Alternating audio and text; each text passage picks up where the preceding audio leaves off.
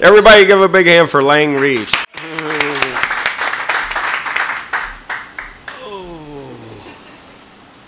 It's a college story, so I'm just trying to remember. I'll start talking, it should come back.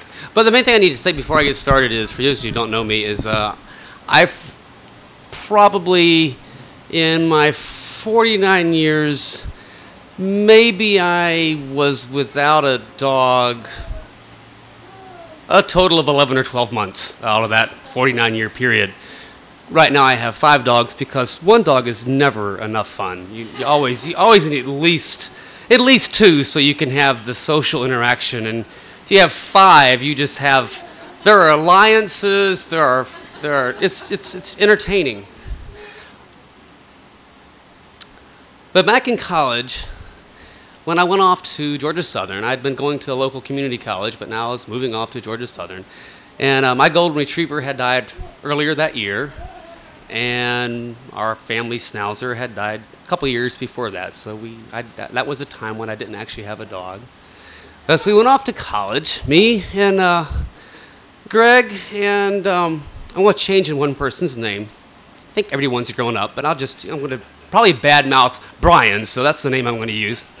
So me, Greg, and Brian, we knew that Brian had some annoying habits before we became roommates at Georgia Southern.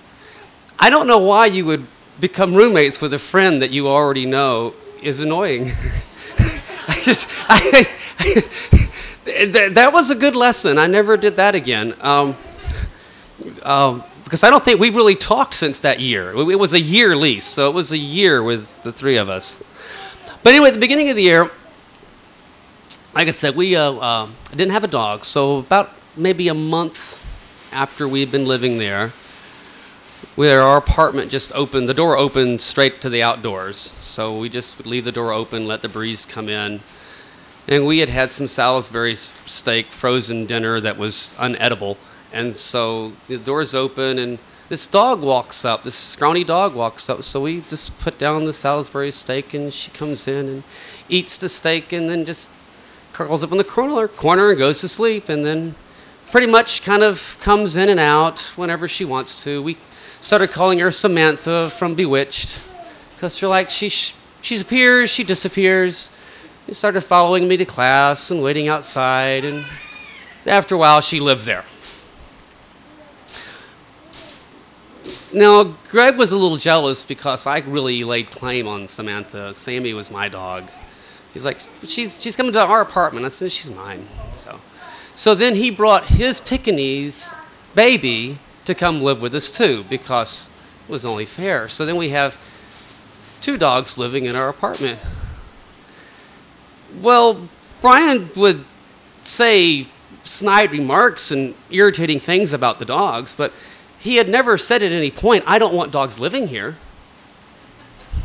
He never said that. So, we thought he was happy with that arrangement.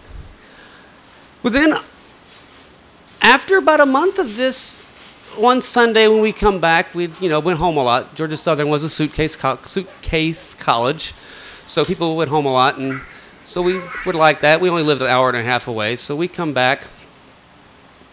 And Brian shows up with a big German Shepherd, Rufus. And we're like, oh, he's always complaining about the dogs. Okay, Rufus is okay. We're like, who's this? And he's like, oh, it's Rufus. This is my sister's dog. He's sick. She needs me to take care of him. Oh my! So Greg's like, he's sick. What's wrong? Have you taken him to the vet? He's like, no, we haven't taken him to the vet. Oh my!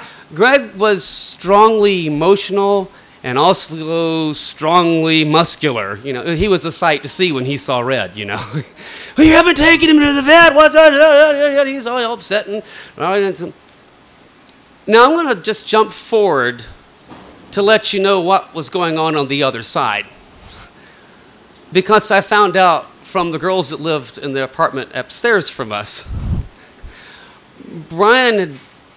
Rufus wasn't sick. Brian had brought Rufus to stay there to upset me and Greg. He wanted to piss us off. And he figured the way, since us bringing dogs had pissed him off so much, the way to get back at us is he'd bring a dog. I don't know how you would think bringing a dog to a dog lovers is going to make them upset, you know? Instead, we give him the third degree because the dog hasn't been to the vet. And they were like, well, what's wrong? What's wrong? And he said, well, he just hasn't been eating well. Like, what are you feeding him? And so we go to the Winn-Dixie. We come back with the canned dog food. We come back with dog treats. It became Greg and I's project to make sure this dog was okay. We played with that dog. We walked that dog. We just took great care of that dog, you know. It didn't take long before Brandon took him back home and said, oh, he must be better now. So, you know. So I just figured and the moral would be, it's like we didn't realize, we were just kind of being nice. We didn't realize that we were really, really making him mad we were just happy and nice. And so I reckon that is the moral I would go as far as morals go, that, just go through life and be happy and nice. You'll know how many people you're going to piss off.